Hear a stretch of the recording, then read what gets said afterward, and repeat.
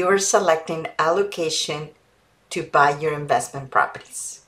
And this is part one, so there's going to be a second video, so don't miss out. As a single professional, I had debt and no savings after my divorce. I always wonder how I can start investing in real estate to secure my future.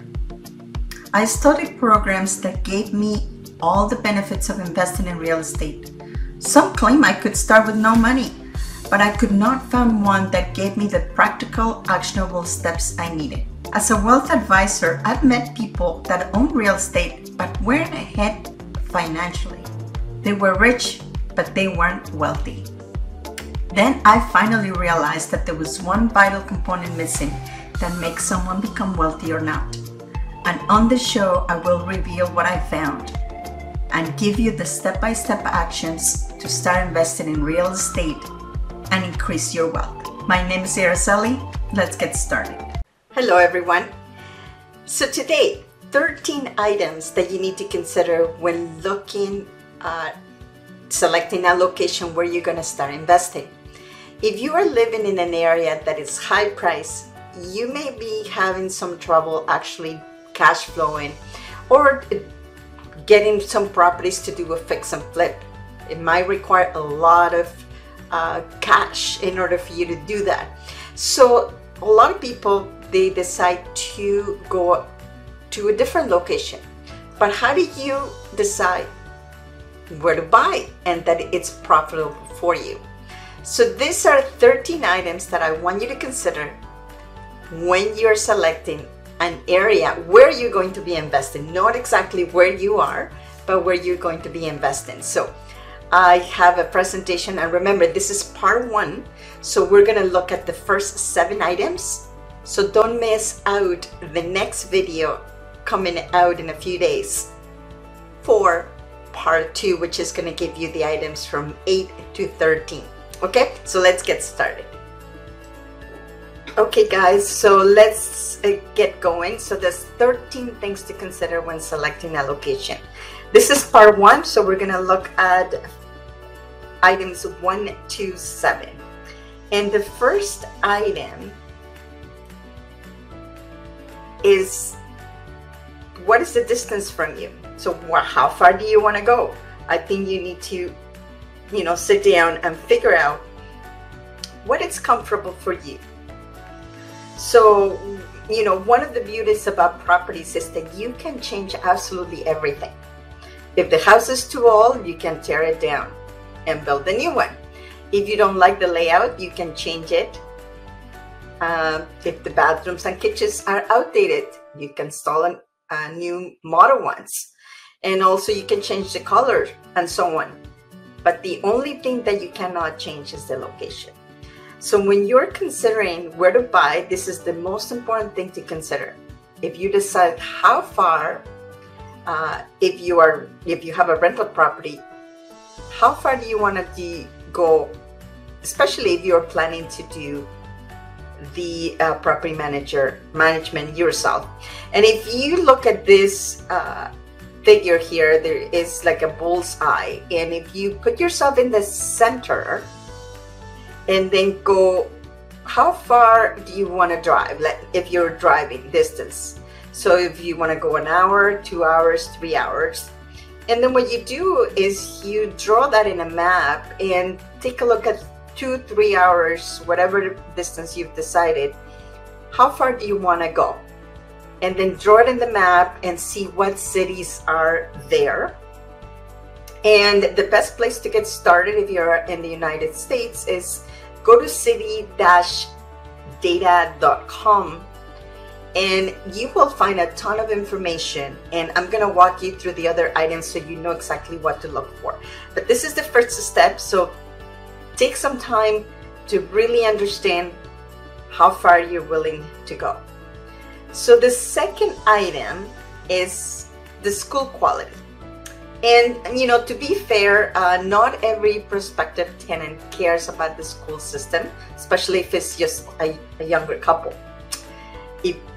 That is not a deciding factor for them. In my case, it's not for me because I don't have any children. So, but remember, the better the quality of schools are, especially if you have single-family homes, the easier it would be for you to rent those units. Unless you are having a different type of rentals. If you are going to be renting a condo that it might be just for mature people, then this might not be an item that you need to look at. But in general, if you have any rentals, normally they will have children, and this would be important. So take a look at that as the item number 2. Item number 3 would be the employment rates and job growth. If jobs are leaving the area and employment is rising, it's typically a negative catalyst for the local real estate market. On a city level, you can see employment, wage growth, and other important trends.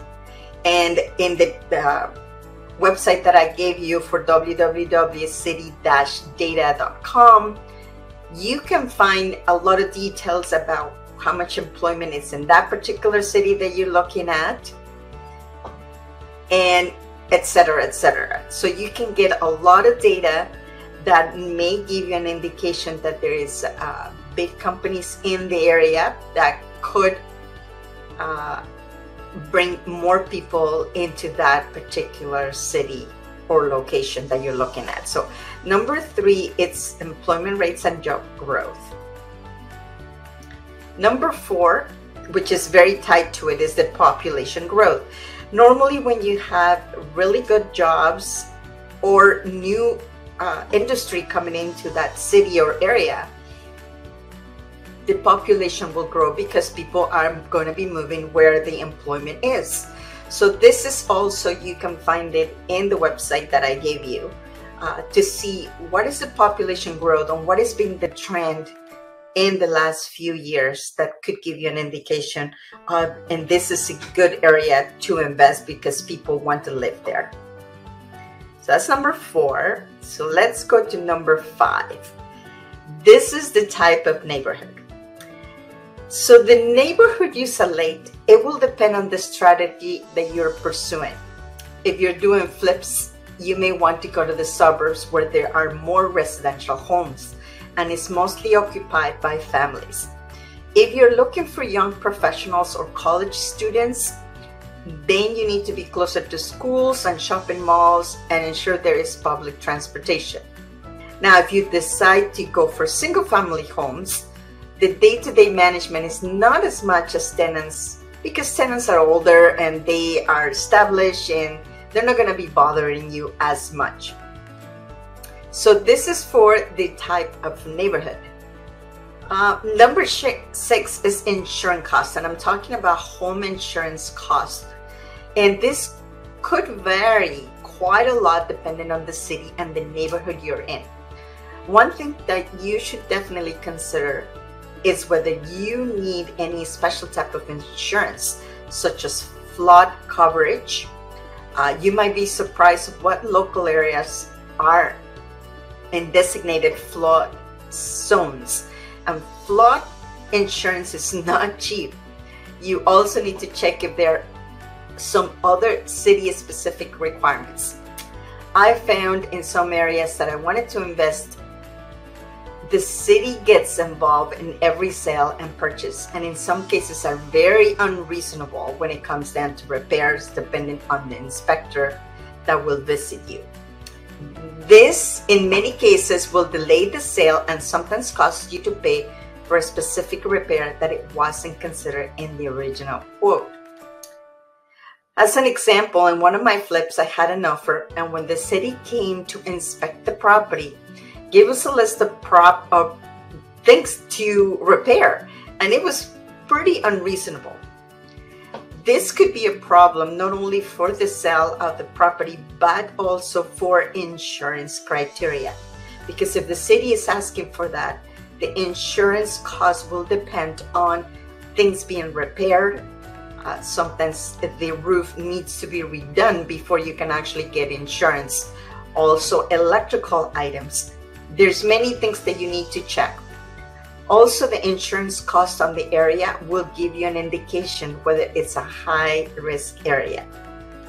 So that's number 6, so insurance cost. Number 7 would be your property taxes. And this is something that most people would not think about it. But I found that within the same county are many different cities, and not all of them will have the same property tax rates. If you are buying a long-term rental, buying 2 or 3 blocks from the city limits could mean huge savings. The last property I acquired, I am 3 blocks away from another city which is called Shaker Heights. And Shaker Heights property taxes are quite a lot more expensive than the city of Cleveland that is just adjacent to it, and it's only 3 blocks away. And the thing is, because I am so close to the border with the Shaker Heights city, it looks really a little bit more upscale, but I have the benefits of paying lower taxes and a lot less restrictions when it comes down to city inspections. So the first 7 items that we saw as a summary would be: number 1, distance from you; number 2, school quality; number 3, employment rates and job growth; number 4, population growth; number 5, type of neighborhood; number 6, insurance cost; and the last one is property taxes. Please tune in to part 2, which we're going to see in a few days, for the remaining items. We will see you then.